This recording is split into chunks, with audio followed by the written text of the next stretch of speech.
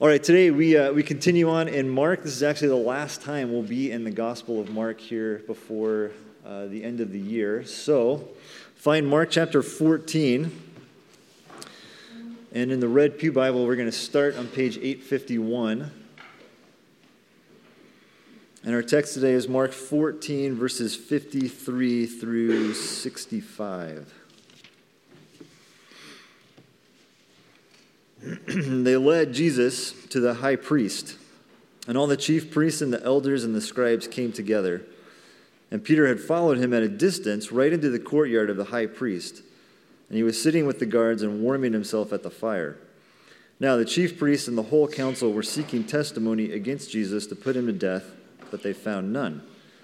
For many bore false witness against him, but their testimony did not agree, and some stood up and bore false witness against them, saying, "We heard him say, 'I will destroy this temple that is made with hands, and in 3 days I will build another, not made with hands.' Yet even about this their testimony did not agree. And the high priest stood up in the midst and asked Jesus, 'Have you no answer to make? What is it that these men testify against you?' But he remained silent and made no answer. Again the high priest asked him, 'Are you the Christ, the Son of the Blessed?' And Jesus said, 'I am. And you will see the Son of Man seated at the right hand of power and coming with the clouds of heaven.' And the high priest tore his garments and said, 'What further witnesses do we need? You have heard his blasphemy. What is your decision?' And they all condemned him as deserving death. And some began to spit on him and to cover his face and to strike him, saying to him, 'Prophesy.' And the guards received him with blows." The word of the Lord.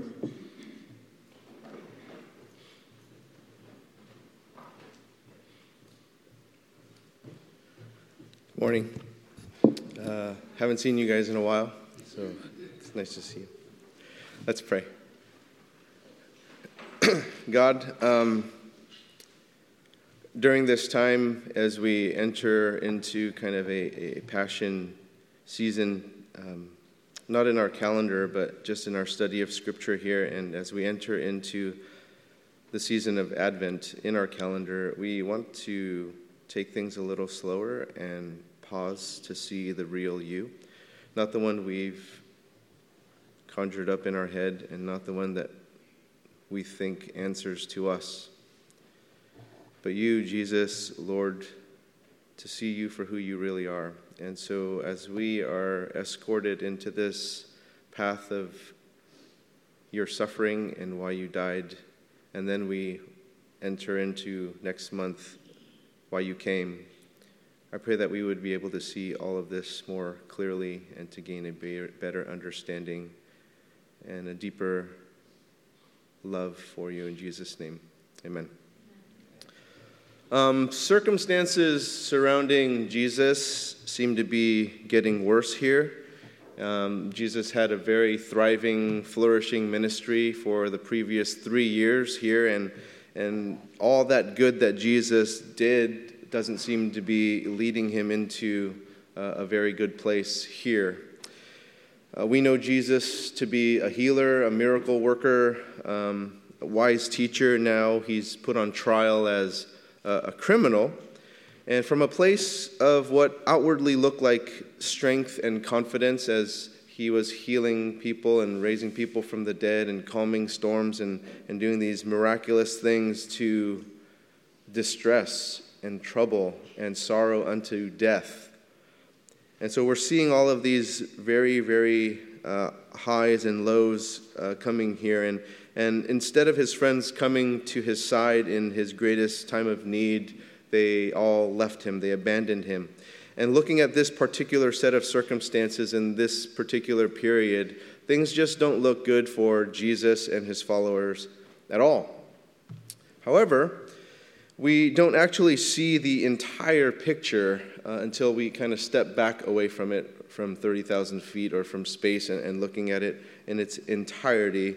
We're just seeing this respective period of world history here where Jesus is being put on trial. But there's a much greater story happening, and in terms of time, from the beginning of time till where we are today, that this sliver of a story is just that. It's not the entire picture. And so a story where Jesus was not at all surprised because he did have the grander picture in mind, that this particular sliver of history was not a surprising one for him because God had this planned all along.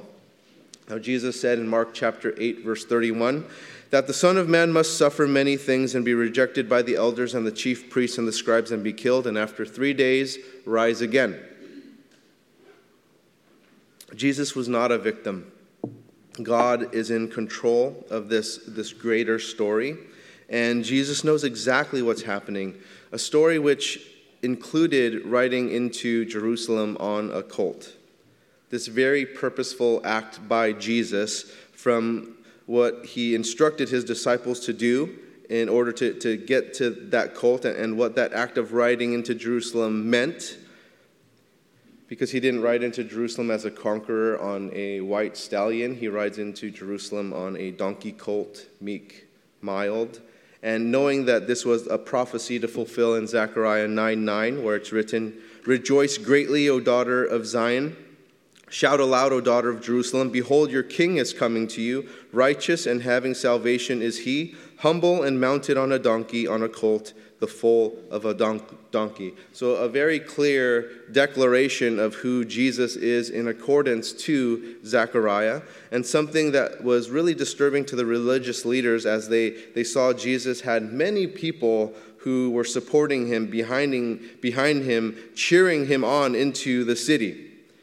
And Jesus did some other purposeful acts as well that really bothered these religious leaders. It wasn't just that particular one that landed him in this troublesome situation here in Mark chapter 14. There was a situation right after he rode in with that donkey that he cleans out the temple, and they don't like this at all because this is how they make extra money for themselves. It's in Mark 11, starting in verse 15. "And they came to Jerusalem, and he entered the temple and began to drive out those who sold and those who bought in the temple. And he overturned the tables of the money changers and the seats of those who sold pigeons. And he would not allow anyone to carry anything through the temple. And he was teaching them and saying to them, Is it not written, 'My house shall be called a house of prayer for all the nations'? But you have made it a den of robbers." And the chief priests and the scribes heard it and were seeking a way to destroy him, for they feared him, because all the crowd was astonished at his teaching. Jesus knew exactly what he was doing. It seems like he's purposefully prodding these guys, right? Like, I'm going to ride on a donkey and show you all my support. I'm going to overturn these tables. And it's almost like he's purposely kind of riling these guys up, confronting these religious leaders of the day, and they really didn't like it. Then Jesus goes on, right after this event, he goes on to tell a parable against those religious leaders. In Mark 12:12, we're told, "And they were seeking to arrest him, but feared the people, for they perceived that he had told the parable against them. So they left him and went away, and they sent to him one of the Pharisees and one of the Herodians to trap him in his talk." So Jesus knew exactly what he was doing. He knew what he was doing would eventually get him in a lot of trouble.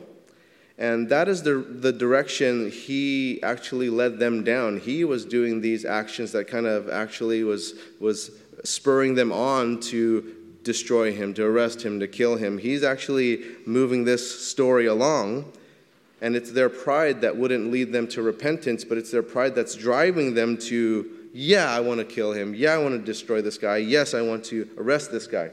And so it led to this collusion with people that usually don't work with each other, like Herodians and these religious leaders. And it led to this type of collusion which was set out to kill Jesus, which is something that they weren't charged to do. This was reserved for the Romans themselves to execute this capital punishment.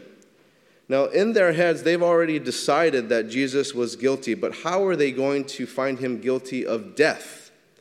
And so they're going to have to convince the Roman authorities that Jesus is guilty of death, but they're not going to be all that excited to say, like, oh, they blasphemed against your God. We don't care. We don't care as the Roman government if they blaspheme your God. It is not worthy of capital punishment in our eyes, so you guys got to figure something else out. Then he claimed to be God, to them. And so this is kind of the blasphemous thing that they want to charge him of, but the Romans really don't care if he claims to be God unless it's against Caesar. And so this is who Jesus declares himself to be. But who did they believe Jesus to be is a blasphemer. So a question for us is, who do we believe Jesus to be? Is he the same Jesus who declared himself to be God, Messiah, Christ, Savior, or another Jesus that we've just kind of made up in our minds? And there's a fear in believing who Jesus claimed to be, because if he really is who he claimed to be, we have to answer to that. There's an accountability to that. And it's so much less scary to make Jesus into who we want him to be, because then we don't have to answer to that, because we can just change it for ourselves to make that him answering to us. Verse 53 in Mark chapter 14. And they led Jesus to the high priest and all the chief priests and the elders, and the scribes came together. Now this group of people, they were the highest ruling council in the land. They were known as the Sanhedrin. It numbered about 70 men consisting of chief priests, elders, and scribes. This was actually not a trial here because the Jews were not allowed to hold trials. This is more of a interrogation. This is their investigation to devise some sort of indictment against Jesus to then bring to the Roman court to then hopefully get the Romans to kill Jesus. And so this charge of blasphemy that the Jews had against Jesus, again, not something the Jews really or Romans really cared about. So they know they're going to have to come up with some other charges that warrant capital punishment, and they're trying to conspire as how they're going to get Jesus killed. Verse 54, and Peter had followed him at a distance right into the courtyard of the high priest, and he was sitting with the guards and warming himself at the fire. Now the chief priests and the whole council were seeking testimony against Jesus to put him to death, but they found none. And so they already have this guilty verdict in their heads. They have this capital punishment ruling in their heads, but they couldn't muster up a charge. And instead of looking at the evidence that actually shows Jesus is who he says he is, what do? Verse 56, for many bore false witness against him, but their testimony did not agree. So in other words, they just flat out lied about Jesus. And then they went against their own commandments regarding bearing false witness against murder. And you can see how hard these people are fighting against Jesus, even though the evidence is not pointing at all to what they're wanting to prove. And so we can present all of these truths, but people have already made up their minds about Jesus. They already want to look at him as a criminal and worthy of death before knowing any truth about him. And there are many people, including people who claim to be Christian, who don't believe Jesus is who he claimed to be. There are people who are interested in a Jesus that they've created, but not in the Jesus we find here in the Bible. And so many people paint a picture of Jesus which is not who he is at all. Some people don't even want to give Jesus a chance because they're fearful that their life will have to change. And they'd rather be a god of themselves and others rather than having God be God because they want to do what they want to do, and no one is going to tell them how to live their life. But what are people really selling their life to, and for how much? Because what we do does cost us. What we choose does cost us. And what we do with our life, it has ramifications. So what are we settling for? And I bring this up because I look at Judas, and Judas chose to betray Jesus for 30 pieces of silver. Now, who knows how much these other false witnesses were offered by the Sanhedrin to bear false testimony against Jesus?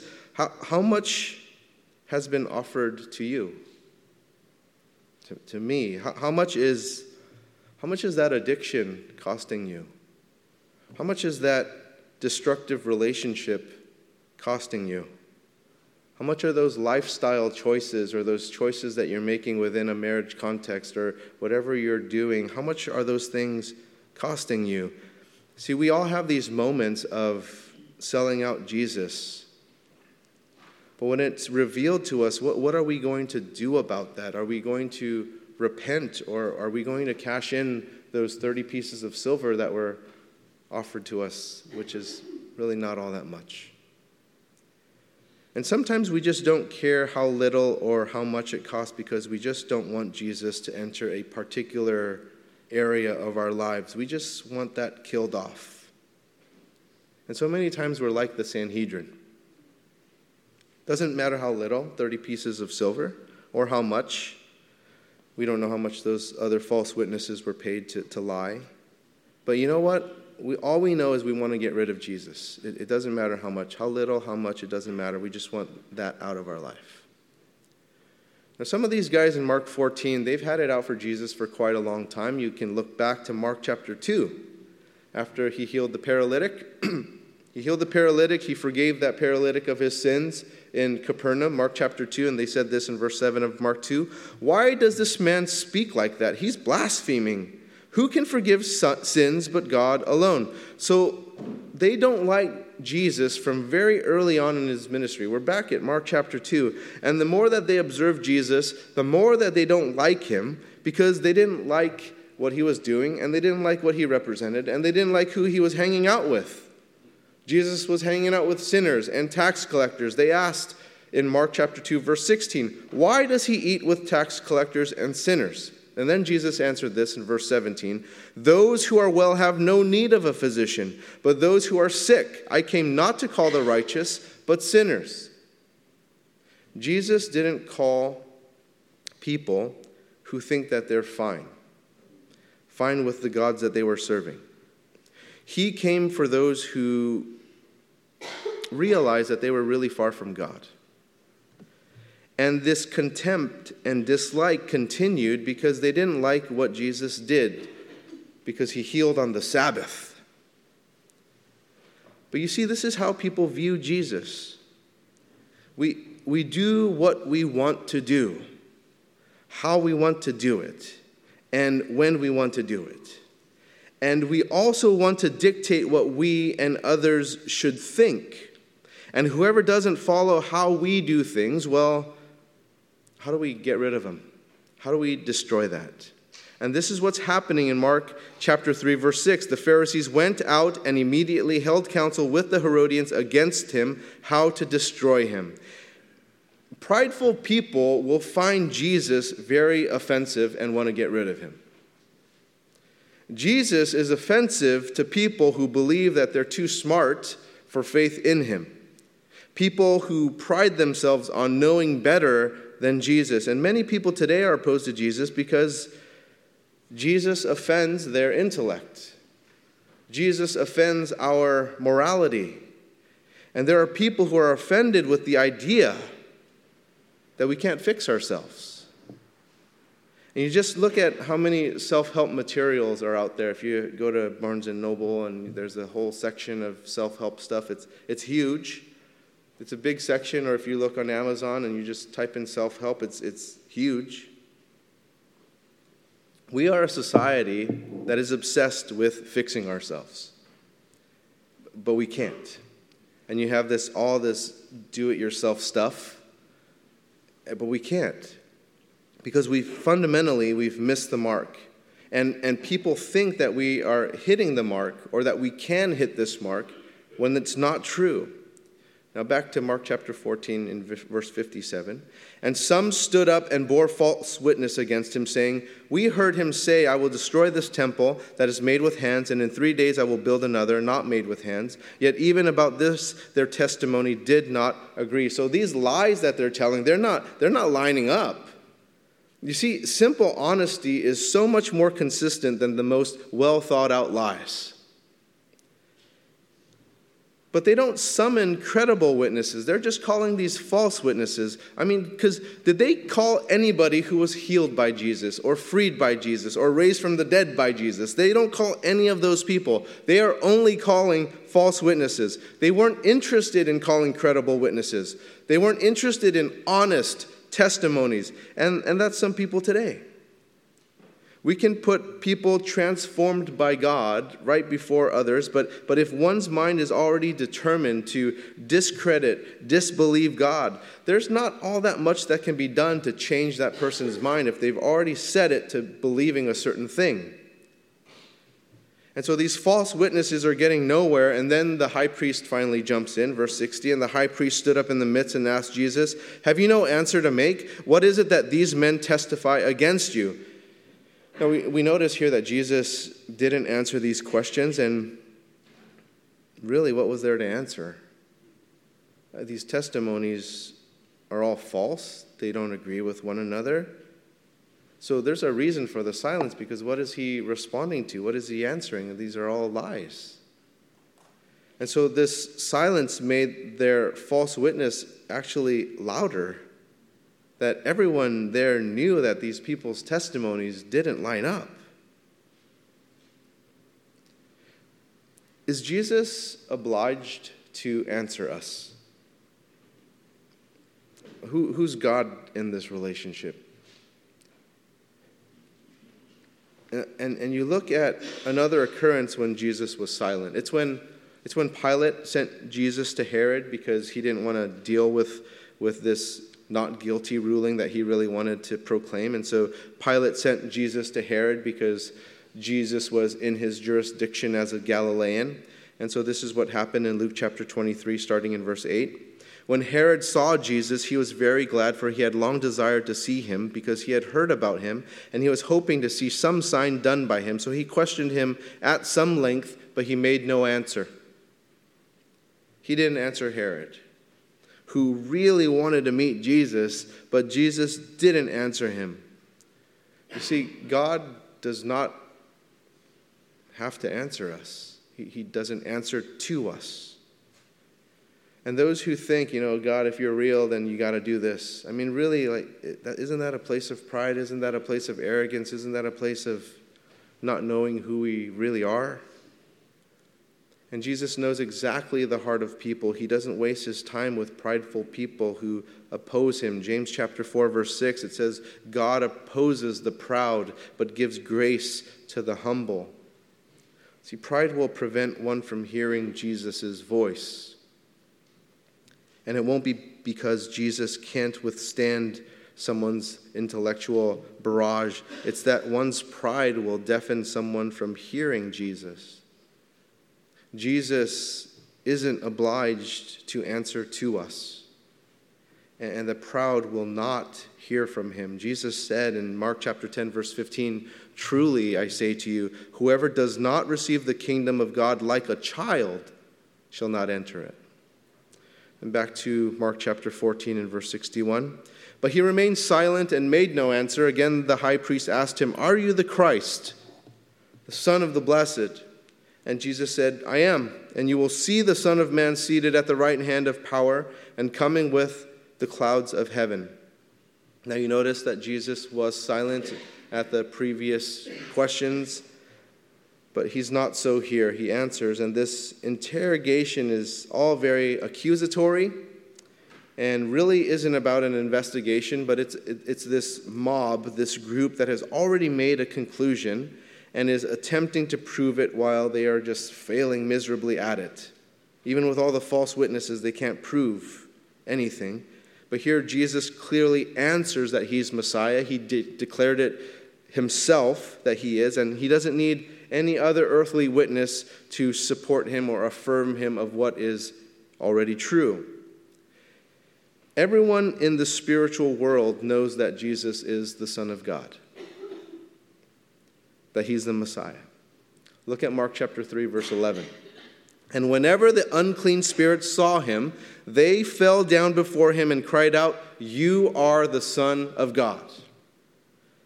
See, every spiritual being knows exactly who Jesus is, and they're not going to interrogate Jesus about who he is. They know exactly who Jesus is. Now take a look at what Jesus told these unclean spirits in Mark 3, verse 12. And he strictly ordered them not to make him known.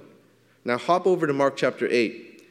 This is right after Peter declared, "You are the Christ." This is in Caesarea Philippi that Peter said this. And in chapter 8, verse 30, Jesus strictly charged them to tell no one about him. See, Jesus didn't want anyone to know he is king just yet, that we are in his kingdom. But here in Mark chapter 14, verse 62 is when Jesus decided, I'm going to let everybody know. I'm going to let everybody in on what all of the spiritual realm already knows, what my disciples already know because they figured this out in Caesarea Philippi. I'm going to let everybody else know about this now. And so he makes it public. And so when the high priest asked Jesus, "Are you the Christ, the Son of the Blessed?" Jesus said, "I am." And I think that the high priest asked Jesus this question in a really, really sarcastic and condescending way. Because think about this. Jesus has just been hauled away from the Garden of Gethsemane, and the disciples all desert him. He's abandoned. He's by himself. Then he's being interrogated by all these people who are against him, and he's just silent the whole time. And then the high priest is looking at him and saying, "Are you the Christ? I mean, look at this. Look at everything around you. How can you be? All your followers have left you. Are you the Son of the Blessed?" Because literally, you're a bloody mess. Because Jesus was sweating drops of blood. And you have no answers for anybody here. And all these people here are against you. And yes, we're telling lies about you, but we're still all against you. So, are you really the Christ? Because look at where you're at.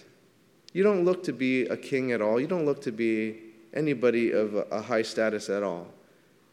Now, something about Jesus, even with all the circumstances he found himself in, he knew the truth. He knew his purpose. He knew his mission. He knew why he was sent by God. And so he can answer confidently, "I am." Even with all this stuff that doesn't look good around me, I am. That's who I am. But no one looking just at him physically and right there in the physical realm would ever recognize Jesus as king.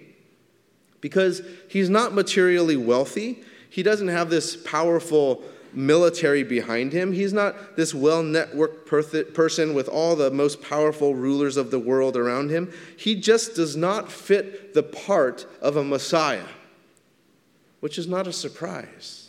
Look at Isaiah 53, starting in verse 2. He had no form or majesty that we should look at him, and no beauty that we should desire him. He was despised and rejected by men, a man of sorrows and acquainted with grief, and as one from whom men hide their faces he was despised, and we esteemed him not. We will never be able to see Jesus as the Son of God, as the Christ, as the Son of the Blessed, with our earthly eyes. You won't be able to see him. We will only be able to see Jesus as Christ with spiritual eyes.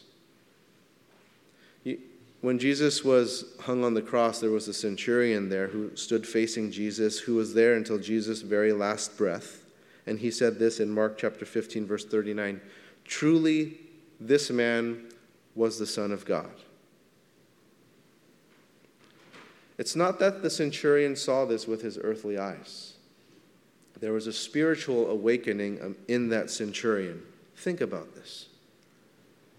That centurion who oversaw Jesus' crucifixion was in charge of seeing many, many, many crucifixions. That was his job, to carry out these deaths. So you imagine how many deaths this guy has seen. But Jesus on the cross was different for him. And even though he saw so many die from crucifixion, this one was different. And some of you understand this. Some of you remember when God opened your eyes to see him for who he really is. You were going through something and you were able to recognize that. You recall you saw things before Jesus opened your eyes. But the people at this interrogation, none of them see who Jesus really is.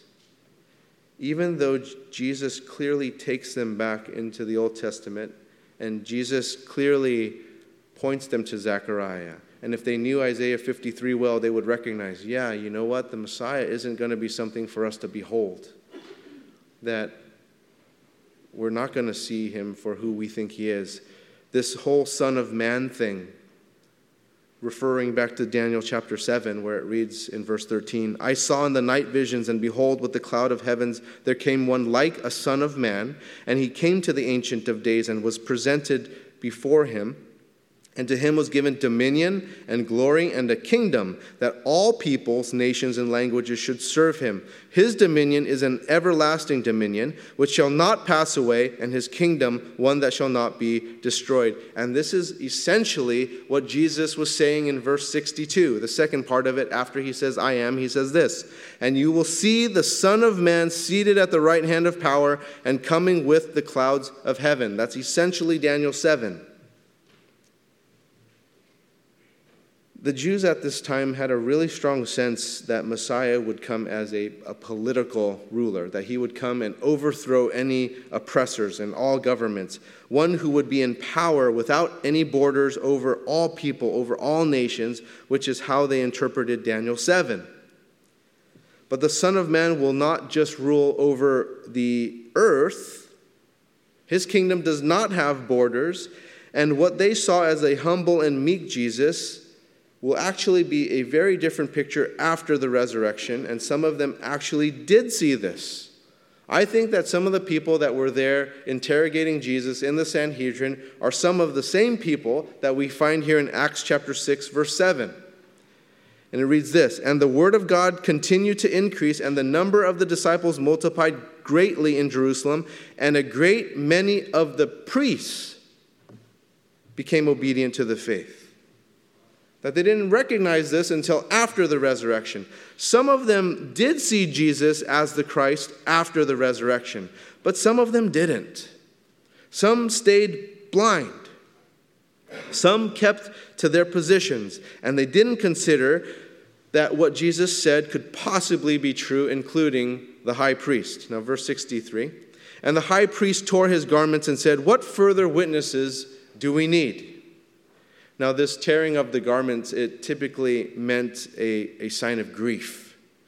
And we're not sure if this was a sign of grief or a sign of victory, like, yes, like, finally, you know how, like, athletes get after they win, they just, like, tear things off, and I don't know if that's what this guy was doing. I think it was, actually. But what happens here in verse 63, it's kind of, it's really bizarre to me, because he says this, what further witnesses do we need? What? Like, you didn't present one. There was not even one credible witness. What do you mean, what further? You need a lot more is what you need. And they're all contradicting each other. Their stories don't align. All of them lied. The only honest one here is Jesus.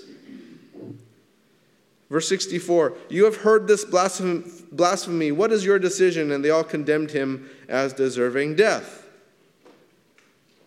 Again, they have this ruling before Jesus is even brought here.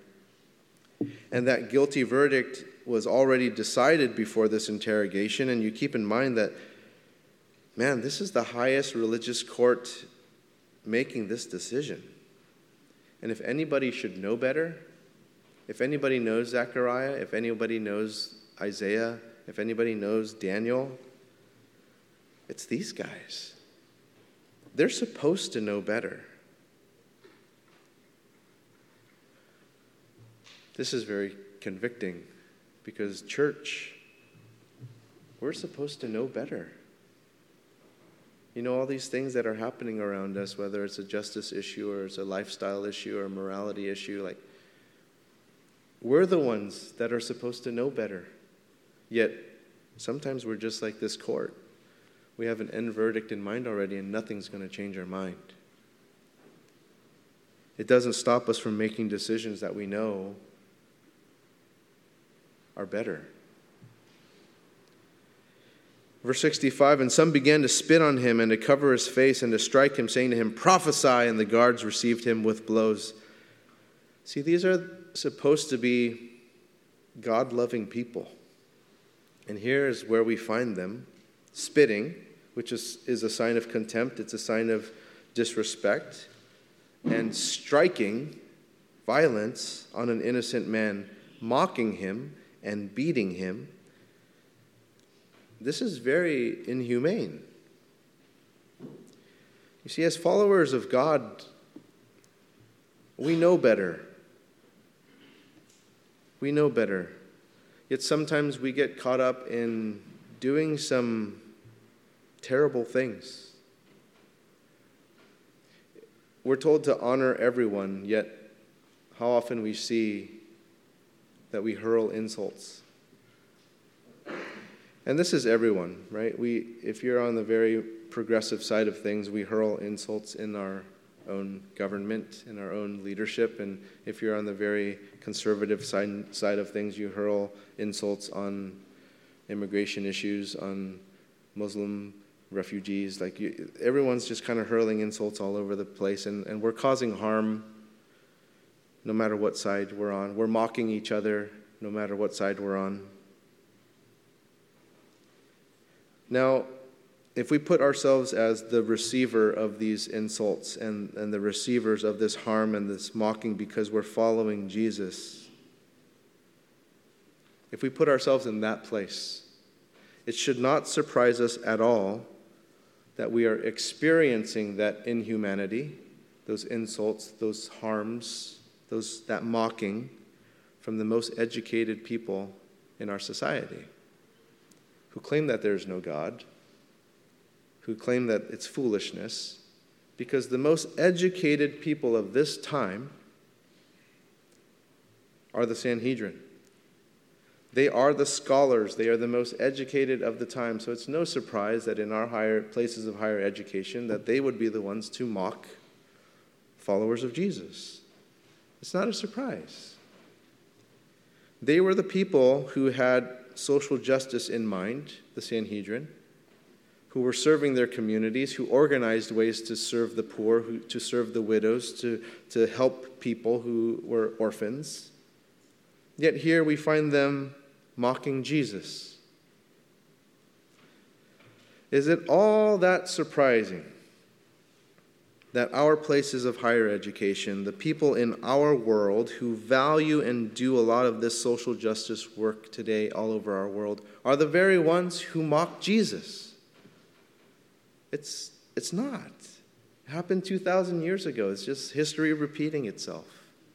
So to think that we're elevating these people because they have so much education, they're doing so much good in the world, therefore they must be the ones who have it right, is false. Because these guys had it all wrong. And we're probably all guilty of mistreating each other, and we're probably all guilty of misrepresenting God along the line. History, world history, proves how bad Christians have treated each other and people outside of their faith. World history also proves how badly people have mistreated Christians. It's all around. Now, here's something that all of those guilty parties have in common. They have a self-righteous pride that is absent of God. And what we need to do in this time of looking at the end of Jesus' life and moving into the birth of Jesus in our Advent season is to hold on to the real Jesus. Not who we think of him to be, but who is presented to us in the Scriptures. Let's pray.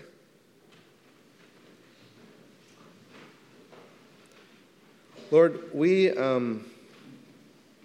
falsely hold people in different pedestals, thinking that they are the most intelligent, they are the most wise, they are the most resourced, they are the most wealthy, and therefore we should follow them.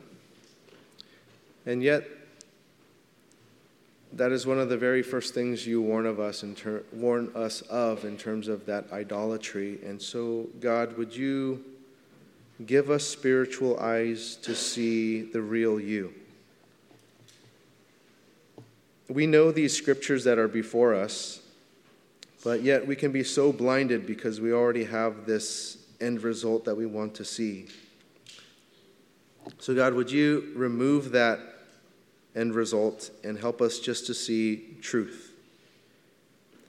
The Sanhedrin would have clearly seen truth if they saw the scriptures clearly. And the funny thing is that they so diligently studied them that they could recite them by heart, yet they weren't able to live by them. And so even seeing you as Isaiah 53 presented you, seeing you as Zechariah 9 presented you, seeing you as Daniel 7 presented you, they still could not see it even though they knew those things. And how much of that is true for our church today, that we know all of these scriptures and we know all of these things and we could even recite them, but we so badly mistreat other people. We hurl insults at them. God, forgive us. Help us to have humility in ourselves and not a self-righteousness to think that we are God's. In Jesus' name, amen.